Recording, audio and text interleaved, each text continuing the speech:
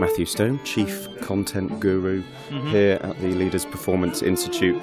We're sort of backstage with some sort of string quartet. What's going on here? In the Leaders First, James, we're actually going to have a string quartet introduce the session, because the next session is Scott Hahn from British Gymnastics, as well as Joe Cole from Royal Academy of Music.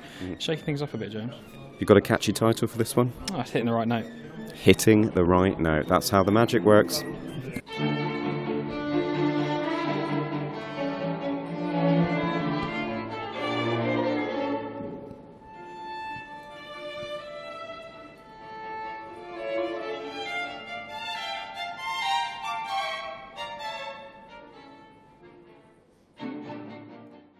Hello and welcome to a really very civilised edition of the Leaders Performance Podcast. My name is James Emmett and I am talking over, ruining even, a lovely performance by a string quartet of students from the Royal Academy of Music. As Matt Stone mentioned at the top of the podcast, the students played us in for one of the sessions at the Leaders Sport Performance Summit back at the beginning of November, a Leaders First no less. Back at the summit, we had 450 performance practitioners from across the world gathered at Arsenal's Emirates Stadium in London to share best practice case studies and hear from cutting-edge innovators from inside and outside of sport. It was a bulging programme and all the sessions are available on the Leaders Performance Institute members platform at leadersinsport.com. We've got a broad package of conversations for you today in this Behind the Scenes podcast too.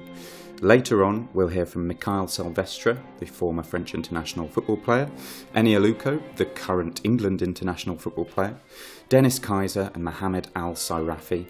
And in the first section, I talked to British cycling head coach Ian Dyer on marginal gains, peaking for key moments and the extraordinary success of Team GB at the Rio Games. 12 medals won, 6 of them gold. Absolutely fantastic achievement. I also talked to former UK Sport Director of Performance Simon Timpson on the comprehensive futurology study that has anticipated what it will take to gain an edge from 2024 and beyond. And to kick us off, Dr. Dara Harris of Washington University, who was moderating the Royal Academy of Music session, which focused on feedback, the getting and the giving of it, and the differences between how to do it in music and in sport.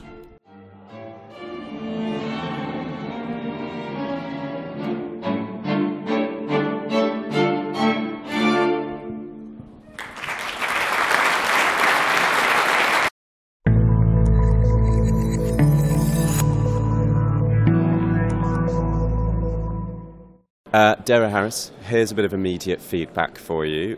Great session. How did you think that went? We're live at the side of the stage. You've literally just finished. Yes. What was it about?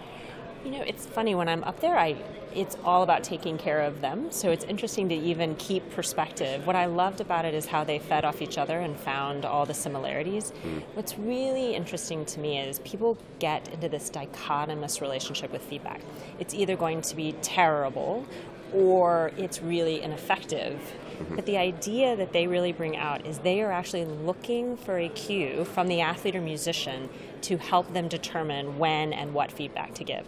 So it is not a one-way street. It's actually this constant dialogue back and forth. Is this right now? I tried it. Did they receive it? Okay, maybe they didn't. And then they're modifying it rather than just spewing out feedback. Worth just explaining that you were just running a session called Hitting the Right Note, Building Trust and Giving Feedback in two creative worlds, those two creative worlds being music and gymnastics. Joe Cole, head of strings at the Royal Academy of Music, was up there with you, as well as Scott Hahn, men's gymnastics coach at British Gymnastics. We had a lovely string quartet play us in there.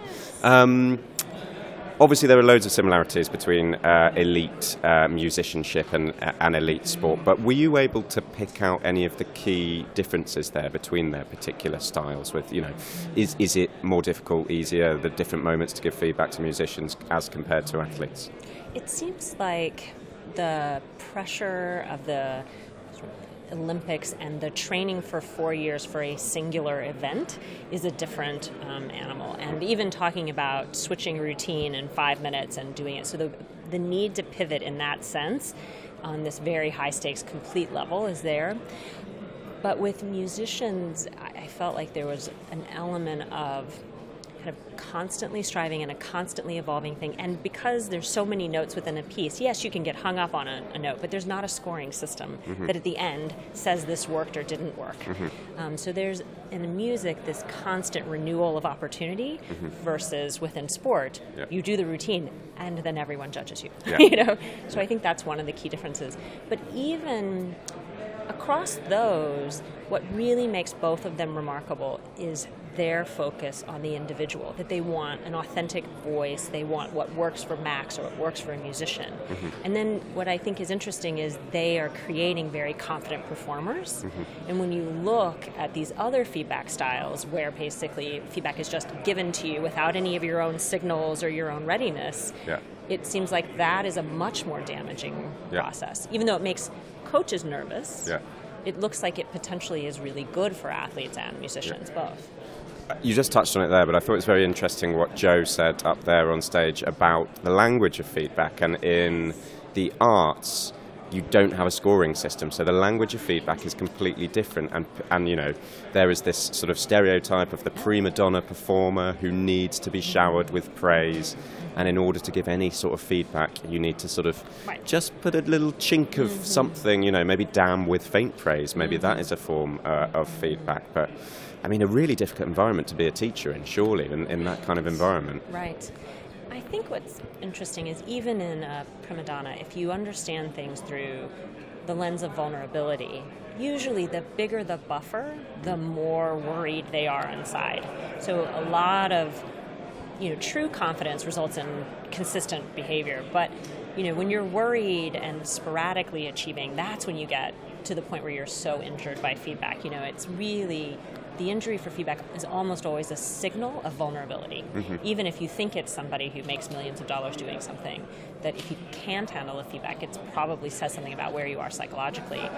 So slowing down and figuring out what does that person need. But it doesn't mean you don't give very direct, very honest, this has to change kind of feedback. And I feel like that's always the pushback I get when I hear from people, okay, it sounds really nice to listen to your athlete and give it, but then I won't be able to get any. It just isn't true. I mean, they're hungry to get better. They're going to want things that you have to offer. It's just being smart that is the brain open at that point to actually hear it.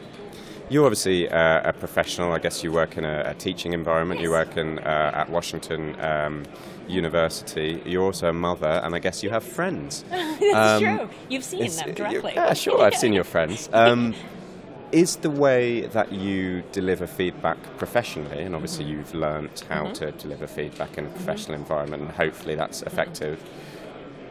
We all have to give feedback every day to friends and family on whatever. Are these shoes nice? Did I say that okay? Do you do those two? Is your professional feedback giving Absolutely different the same. from? Is it? It's totally the same, and here's why. My first question is always to understand where they are. That's the goal. So the feedback, and we do this, so we have a very formal individual learning goals program in the medical school. So every time a medical student sits down to give feedback, they are first asked, what are you working on? Okay. And then they get feedback based on what they're working on. But even taking this out into the other parts of your life, just simply saying to someone, how did that go? Tell me what you're thinking. Is where we start. Because then I can gauge, are you going to give me a signal that you're really vulnerable? Are you completely off the mark? But you get a chance to be heard first, and then it makes it so much easier. And it doesn't matter if it's, so you have to call before you, go to a friend's house or whatever. Tell me what was going on, what were you thinking, help me understand, and then we're going to go in. And it doesn't mean there aren't consequences, it doesn't mean that it isn't direct. It just means that I know where you are before we start. If you're watching a friend or one of your kids perform, I don't know, music of some sort in an amateur way, and you obviously listen to it and you watch it, do you make your own judgment in your head of what you think that's like, or are you asking yourself, I wonder what they think that's like? I'm always thinking about what their perspective is. And then I also think, especially in this role, being the mom role, it's really not my job to give feedback in that setting. So for me, my little boy plays hockey, right? So the coach is going to take care of all of those things. And it doesn't mean that I'm an uninformed hockey parent that comes up and is like, that was awesome, if it wasn't awesome. Because they need to trust you. But then it is a process of what do you need to know from me? I mean, maybe what you need is a hug because I love you, and I don't care if you miss that slap shot.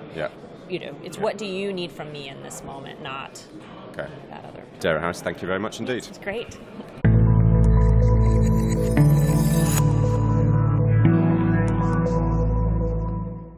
Simon Timpson, former Director of Performance UK Sport. You've just come off the back of a quite phenomenally successful Rio Olympic Games for the Great British team.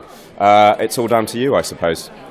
Absolutely not. I mean, we are very fortunate in the UK to have a fantastic high-performance system populated by 38 world-class programmes across Olympic and Paralympic sport, with a great set of performance directors, coaches, scientists, medics, engineers at the English Institute of Sport as well, who have been behind the athletes for 8 years now. We started investing in Rio's success the day the Beijing Games finished in 2008.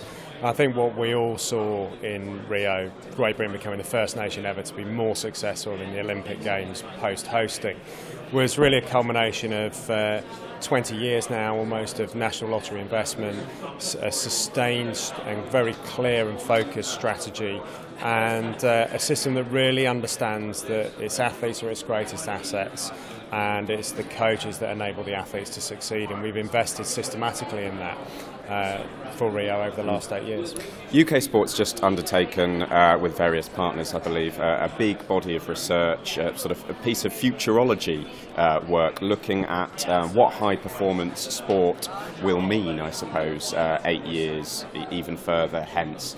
Are you able to share anything about what that body of research concluded? Yeah, we look back at the start of 2015 on our responsibilities as the country's strategic agency for high performance sport, and said we need to take a step back and get up to a high level and think about what's the future of high performance look like. What are the mega trends that are going to influence success in 2024 and even beyond? So we ran a series of 9 future labs looking at things like the future of athlete health, the future of coaching, the future of leadership, the future of technology.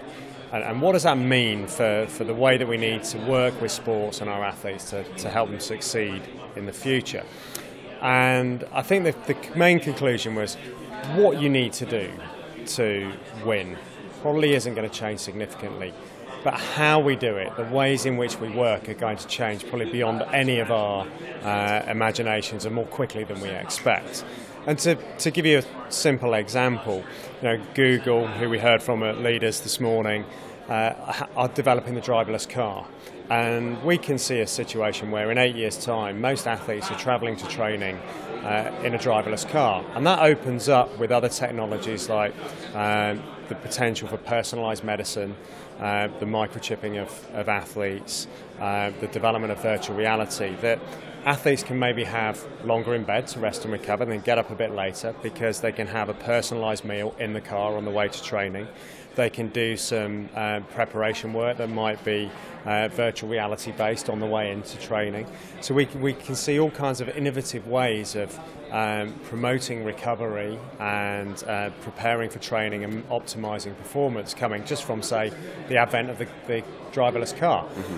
Still needs to do the same things to win on the field, but how you achieve that new level of performance will look, I think, very different in 8 years' time to how it does in 2016. Here's a prediction for 8 years' time that I'm happy to put my neck on the line for. You won't be at UK Sport because you've already left. You are a week, 7 days into a new role as performance director at the LTA, the Lawn Tennis Association, essentially the governing body for British tennis. Andy Murray's just become number 1. It's job done for you, I suppose. See you in January. Yeah. It's a hugely exciting opportunity. I was thrilled when the LTA approached me about the role and the prospect of working with the country's brightest young tennis talent to create a sustainable pipeline of players that can keep us at the top of the world's game for many years to come. So the focus for certainly my first 12 months in the job is going to be looking very carefully at how we use the National Tennis Centre in Roehampton. How can we create it, turn it into a world-class centre of excellence for science, medicine, reconditioning support services for our elite players. Look at the way that we can genuinely add value on a weekly and a monthly basis to our best players like Andy Murray and Joe Compter's preparations, how we can identify and develop the next generation, and we've got a big job on our hands to really reimagine the pathway from national junior through senior and professional tennis to get more players into the world's top 100 and hopefully then more super elite, top 32 in the world, seeded for Grand Slams and contending. So a huge challenge ahead, great team of people at the LTA that I'm incredibly excited to be working with. And a lovely office as well. Fantastic. Final question. We're asking a lot of sort of senior performance practitioners this question. Looking back at your career, various places that you've been at, what do you feel was your biggest mistake, your biggest single mistake, and what do you feel you learnt from it? No doubt. I talked about my biggest mistake at many a leadership conference. Goes back to January 2002, at the Bob track in La Plan and the Great Britain skeleton team preparing for the Olympic Winter Games in Salt Lake City in 2002. We had Alex Coomber, who was the once in a generation athlete in the sport, hardly ever lost a race, and we'd done a fantastic bit of research over 12 months looking at the friction coefficients of different steels on ice. And we'd gone to the level of detail as to bring back gallons of water from the hoses that they used to make the ice on the track in Salt Lake City to test in a lab at the University of Bath. And we produced these fantastic runners. And we said, Alex, here they are, strap them on your sled and you're going to go like a rocket. So she does, and she hit the roof of corner 6, got off at the bottom, swore at me, chucked them in the bin, never to use them again, and won a bronze medal. Following year, Kristen Bromley became the first athlete in history to win every World Cup race, the European Championships and the World Championships in the same season on those runners. Yeah. The plan to develop the technology was absolutely perfect, but we hadn't considered the human interaction with the technology and how we would give Alex confidence in that process, and that they were the right runners and the runners for her that would make the difference, and that she should put aside the ones she was used to using and used for a long time. So real lesson that you can have the perfect plan and the great technology, but if you don't have the trust and faith of the athlete in what you're doing, you're really going to struggle, and I learned that lesson that day. Simon Timpson, thank you very much. Pleasure.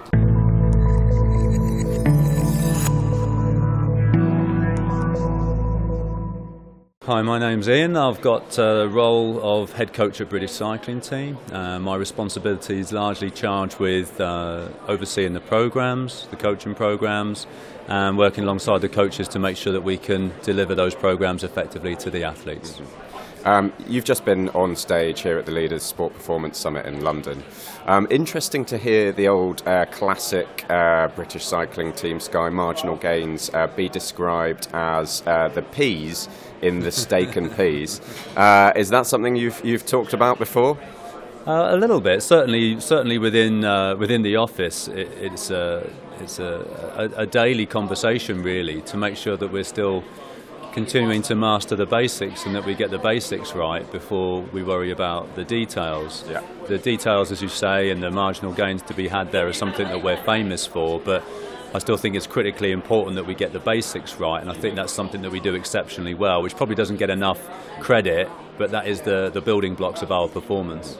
Up there in your session, you were talking about one of the would-be marginal gains, or that you could have had in Rio, which was some sort of new tyre compound, and that didn't quite work out. Are there more marginal gains that don't see the light of day than do? Yeah, many more. In fact, it was quite interesting in Rio, where there was actually an article dedicated to the things that we'd missed. Right.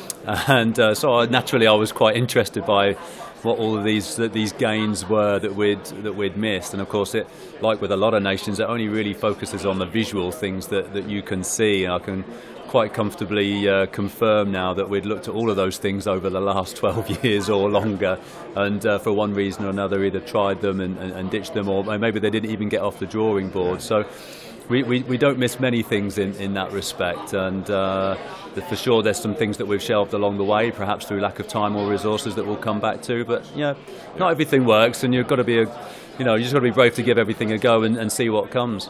Was one of them the US or the Canadians with the drivetrain on the other side of the bike? You'd looked at that? Yeah, that got looked at a long time ago, and there's potentially a gain in there. It's so minute that it's easy to lose it in the noise of your testing and the resolution of the data that you get from your testing. But at the time, we determined that the disruption that it would cause with regard to equipment and everything that came with it was too big to service. And also something that we had to consider is that there's a life of the bike and the equipment beyond just the Olympic Games itself. And that it's something that needs to continue to be usable outside of the Olympic Games, and something that's just a little bit off the beaten track like that, if it's not a really strong tangible gain, is something that we're quite prepared to shelve. Phenomenal success in Rio, absolutely out of this world, brilliant performance from the whole team. Well, from any cycling team that's ever gone into a velodrome in an Olympic Games.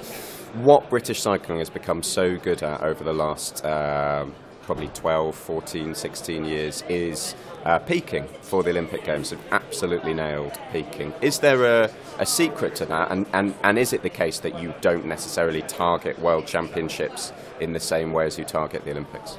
Yeah, it's absolutely true. The Olympics is the key target, and as I've said, we're fortunate that UK Sport enable us to go about doing our work in that way. And of course we have milestone targets along the way, but those targets actually reflect where we're expected to be in that Olympic cycle. This isn't an incremental thing that's just going to continue taking a step up annually until we get to the Olympics. It recognises that once we've got through one Olympics, that we're going to dissect everything that we've done, go back to the building blocks once again, forensically investigate every possible area, and go again and start with a fresh challenge. And inevitably that means you're breaking a lot down in order to build it back up stronger. So the analogy is just like the foundations of a tall building. If you want your building to be taller, you can't just keep building on top of an already tall building. At some point in time you've got to knock it down, build a stronger set of foundations and go again, and that's exactly what we set out to achieve. How many golds was it in Rio? Do you know what, you're asking probably the worst person in the world, because I have no idea. Yeah. And the reason why I have no idea is because that's gone now and it's sort of history, and I don't know whether it's a blessing or a curse to look so far forward, but the enjoyment is there from the win, and but it's the enjoyment of the moment, and now it's like, well, I can't say it's like it never happened, but it's very definitely about moving forward now. So if you're asking me about how many medals here or there, do you know what, I've got no idea. I think it was totally remarkable. I think it was just 2 or 3 gold medals left on the table for other nations. Yeah. Going into Tokyo, I know it's a long way away. That is a difficult position for you, is it not? In that it's highly unlikely that you're going to achieve a better result than you achieved in Rio. So, I mean, I'm not saying, asking you to say what your medal targets are for Rio at this point, because of course you wouldn't know, but is there some sort of reframing of what success will look like for Tokyo? I think we're definitely picking up on that. The one thing I would say at this point in time is that sort of comment was broadly levelled at us between Beijing and London, and then once again between London and Rio, and so now between Rio and Tokyo, it's entirely expected that people are going to come to us and say, look, you can't achieve this again. And those questions get even louder when we're midway through the Olympic cycle. We haven't continued to dominate world cycling at World Championship level because we're busy building for Tokyo. So I do get that, I do understand that. I think the most important thing for us now is that we remain as nimble as possible to what potential changes might look like. Already since Rio, the Omnium event has changed quite drastically. There's a rumour of another event coming in for the endurance track riders, so that's something we need to be responsive to and be alert to.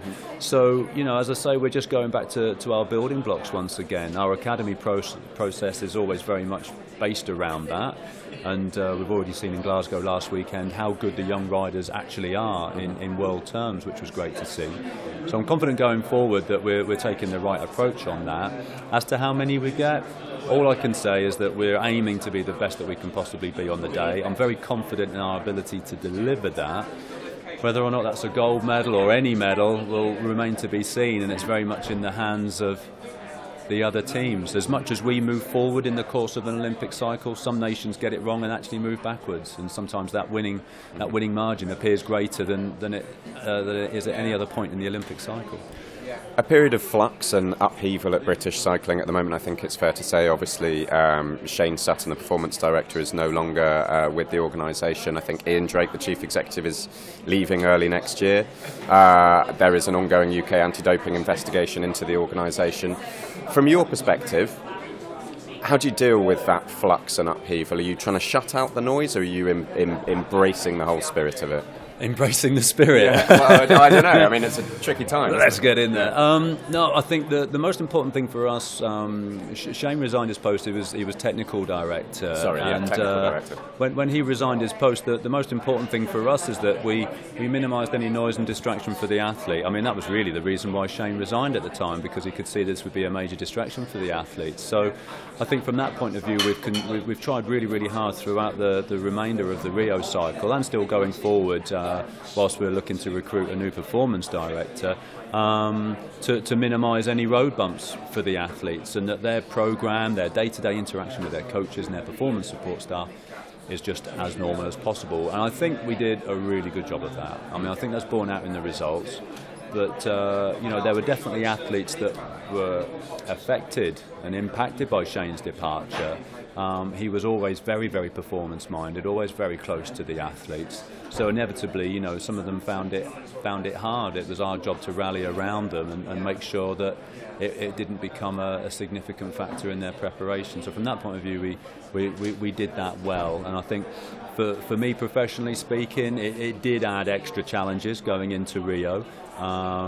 Sort of being such a significant staff member down in performance terms was challenging, but with the support of everyone there from the team, I think we did a good job, and that's not just measured in the medals, but it's measured in the experience of Rio. Mm-hmm. And for the rest of it, I guess we just wait and see.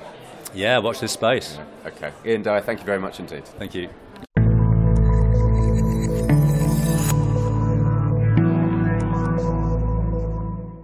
Welcome back to roughly 2/3 of the way through the Leaders Performance podcast, and all is not lost. As a special treat, I've decided to play the full performance from the string quartet from the Performance Summit back in November at the end of the podcast. So stay tuned, consider it an incentive to listen to the all the way through to the end of this recording. Coming up, the next batch of interviews, I'll be speaking to Eni Aluko, the Chelsea striker. I nabbed her in the corridor on the way to a session at the summit back in November. She was on her way to a talk about neuroscience. She also busted us for a bit of a program change, which we did. She also looks ahead to what she considers to be the next big thing in soccer, which is VR. Then I'll be talking to Dr. Mohammed Al-Sairafi, who's the General Manager of the Anti-Doping Lab Qatar, or ADLQ. He'll be explaining some of the groundbreaking research which the lab is doing in anti-doping, particularly focusing on over-the-counter supplements, what's exactly in them, and should we be warning athletes about using them a little bit more than we currently do. He'll also talk about genetic doping. Then we have a conversation with Dennis Kaiser, the founder of fitness equipment giant, the Kaiser Corporation. He'll be giving insight into his iron and talking about why he believes that strength and conditioning thinking hasn't evolved at all in roughly 100 years. I also threw him something of a hot potato question on the morning of Donald Trump's US presidential election victory, as indeed it was on the day that we spoke. And finally, we'll hear from former French international soccer player Mickaël Silvestre, who is now the sports director at French club Stade Rennais.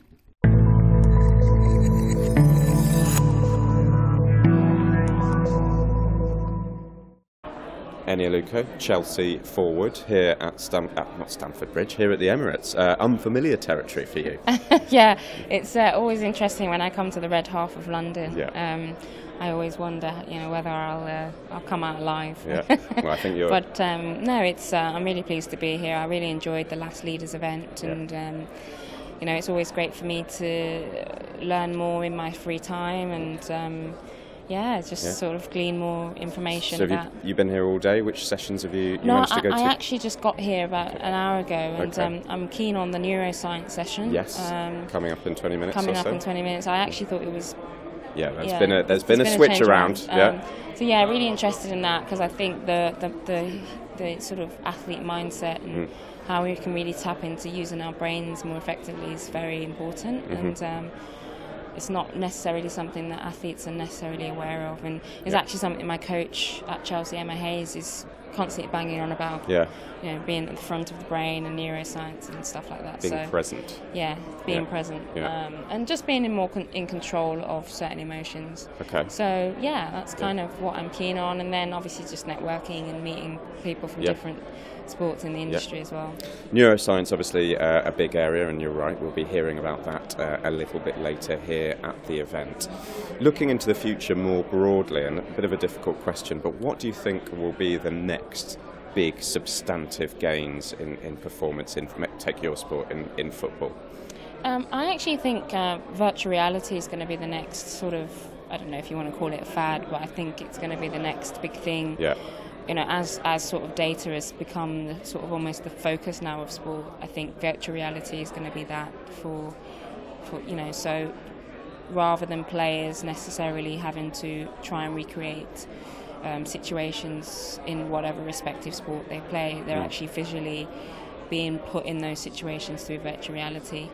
Yeah. For me as a striker, it's something I would certainly encourage and welcome, because I don't know how you can necessarily always recreate the pressure of being one-on-one with a goalkeeper with 40,000 people around you. You can't, but you can get as near as possible to that, big on-rushing keeper. And if I can train that, through a virtual reality, having a hologram running towards me, that is like a super awesome I think a resource to have.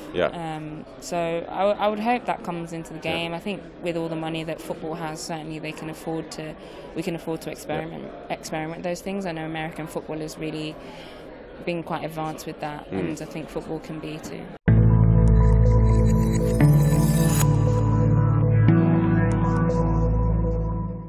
I am Mohamed Al-Sayrafi, the General Manager of the Anti-Doping Lab Qatar.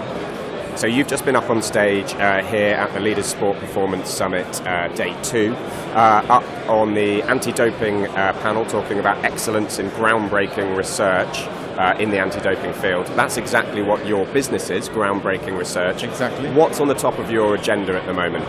In regard to research, top of our agenda is now we're working on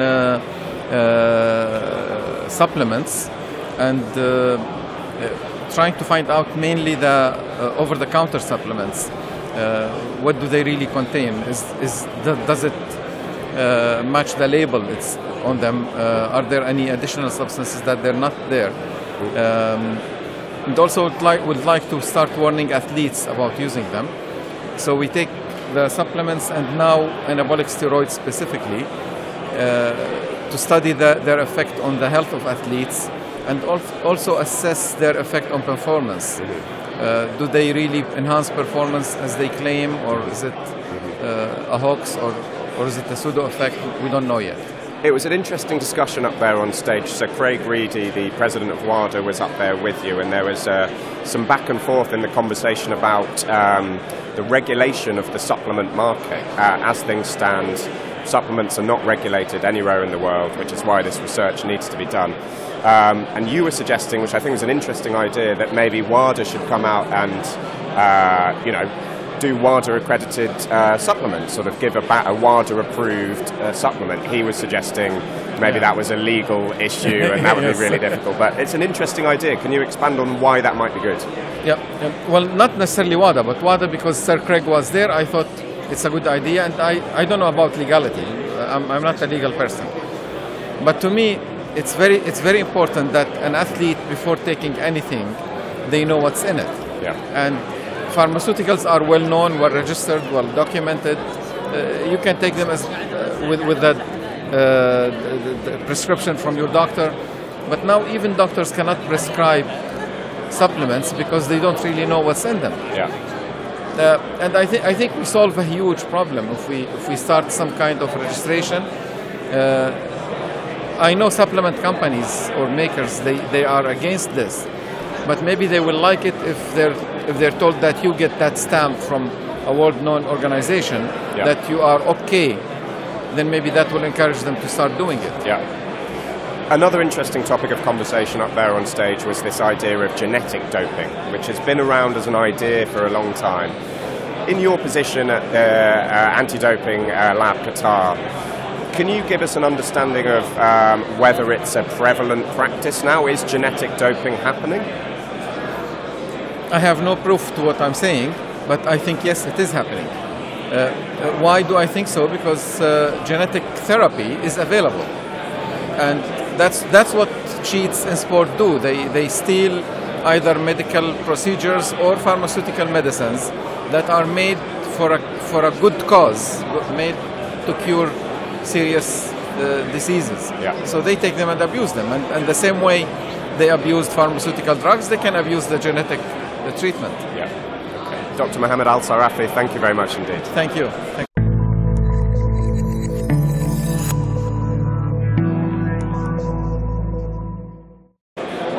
Dennis Kaiser from Kaiser Corporation, obviously. How are you doing? How are you finding leaders over the last 2 days? It's been great. It's a great venue. We get the chance to meet more people in the area that we want. It's not a matter of just a lot of people, but it's quality people, and you nurture great relationships. So it's been a great venue. Walking around the Emirates Stadium for the Leaders Sport Performance Summit over the last 2 days, it's amazing how many people that I bump into from sports organisations across the world, lots of different sports, who all say that they use Kaiser equipment, Kaiser technology, which is a great thing for you. Give us an idea of what exactly the products are that you provide. Well, I think the big difference between us and everyone else that builds what we would call strength equipment is that we built the strength at game speed. We don't use iron weight because iron weight has a lot of mass to it, takes a lot of force to get that mass moving. Once it's moving, it's got a lot of momentum, and so it tends to work you in the areas, it works you heavy in the areas in which you're most vulnerable to injury, and it's dependent upon gravity to return that iron, and so you're really limited on the speed at which you can train. So it's been ingrained in us over the years to train at this slow, controlled speed. But when we in the weight room, we're asked to train at a slow, controlled speed, and then we're asked to go out on the pitch and play a fast game. So in doing so, we kind of set the brain up to record these slow speed movements in a weight room, and then go out and do exactly the opposite on the pitch. What we're able to do with our pneumatic resistance is to train the strength at game speed. So they're not limited at the speed at which they can move that handle or that bar, the arm. So we completely break this mold of this constant slow speed weightlifting, so to speak, and we get into training it more like they're going to play the game. sport's big business now. It gets ever more professional, more and more people involved as every year goes by. Thinking specifically about strength and conditioning units, I suppose, within sports entities, how have you seen strength and conditioning thinking evolve over the last 5 or 10 years? It's a tough question. Outside of us, it hasn't evolved. It hasn't evolved in 100 years. In all honesty, it really hasn't. Now, the conditioning side, certainly. But when you look at kind of this evolutionary process, we've reached the point of diminishing returns by lifting the iron in the ways that we've been doing all these years. And we keep kind of going back to things that didn't work in the past. We've been through the kettlebell business, 2 or 3 cycles already in the last 100 years or more. We try to create these movements. We try to do things that might be more explosive, but we're always limited by gravity and this mass that we have to move. So the evolutionary process has been slow. For us, it's about taking training to a higher level. When I cut my teeth on designing weight stack equipment, okay? So that's where I came from. But I also looked with a very open mind at the individual, the athlete. Because a lot of people, what happens is they look at the modality that they can train the athlete with, the iron, whether it's free weight, whether it's a weight stack, doesn't matter. They look at the iron. And then they say, okay, how do I build a better athlete with that equipment? And that's the strength coach's job. I looked at the athlete. I didn't look at the iron. I looked at the athlete and I said, how do I take that athlete to a higher level of performance? Yeah. Okay. Then you start with the athlete. Then you design the proper equipment to take that athlete to a higher level of performance. And what we're able to do with our equipment is to take that athlete to a higher level of performance and do it safer. Yeah. Because now we don't have the shock loading of having to stop that falling weight and starting it in the opposite direction at a point in the range of motion where we're most vulnerable to injury. Mm-hmm. So we have less of a chance of ending an athlete's career in a weight room and a greater chance to take them to even higher human potential. Final question, and it's a hot potato one, and it's not strictly linked to your business, but are you looking forward to a Trump presidency? I'm looking forward to someone that doesn't think in terms of the way our normal politicians think. Trump being a business person, and I think it'll be interesting to have somebody who is a business-oriented person, someone who has signed the front of a paycheck, someone who has had to meet a payroll, and someone who kind of recognizes that the U.S. has to be global. And I don't mean just global in its rhetoric or its military, but I'm talking about global in its thinking as far as the U.S. is concerned. Because 50 years ago, 60 years ago, the U.S., the arrogance of the American, the ugly American, we could consume everything that we built. So it didn't matter if we all paid 35% corporate tax or 90% corporate tax. We were all on the same playing field. What we have to do as a country is think in terms of making our country competitive, our products competitive. We can't consume everything we build today because we've got so many other products coming in from other countries. So we have to make sure that we open markets abroad for our own products. Kaiser, over 40% of our business is international. We have to be able to compete with products made in Italy or products made in Finland or products made in China. Even as a company, we're the only company that builds a bike, a spin bike, a Group X bike, in the United States. Every company that we compete with, the bike is built in elsewhere. It's built in Asia for the most part. So we have to be very good at what we do, and we've as a company made that a mandate that we're not going to send our jobs overseas, that we're going to hone our manufacturing skills to be competitive. Our country has to think in the same way. So that part I'm excited about. Yep. I want someone who thinks in terms of the value of the dollar and how that affects our ability to export and to be competitive. Someone who thinks in terms of how much corporate tax. So US pays the highest corporate tax in the world. All right? And it's not just cutting tax for the wealthy like they would like us to believe, but it's making our products competitive with the world products. We've got great people in the United States. We need to take advantage of the fact that we have good people that can build good products. Certainly Kaiser has great people, and we want to be competitive internationally. Dennis Kaiser, you're obviously a man who sees a challenge as an opportunity. Thank you very much for being with us. Cheers. My pleasure, James. Thank you.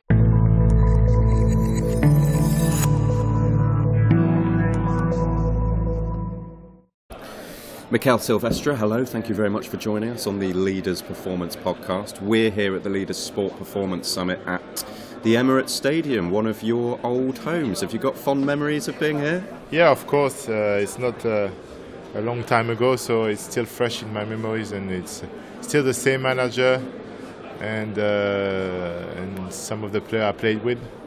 Yeah. So I always follow Arsenal, and it's great to be back on the other side of the game. Yeah. Tell us what you're doing now. You're at Stade Rennais, is that right? Yeah, I came back a year ago, so July 2015. I started working for the club as a sports director kind of role. My exact title is chargé de mission for the president, and it's a real pleasure to be back to my ex-club where everything started, really. You obviously had a long and distinguished playing career. You're a French international. You played for many years at Manchester United under Alex Ferguson. You obviously played here for a little bit at Arsenal under Arsene Wenger. Now, as you say, on the other side of the game as a sort of performance director or a football directory role, can you point to where your influences have come from? Would you say that you take more from Alex Ferguson, more from Arsene Wenger? Do you know what is the Mikael Silvestre style?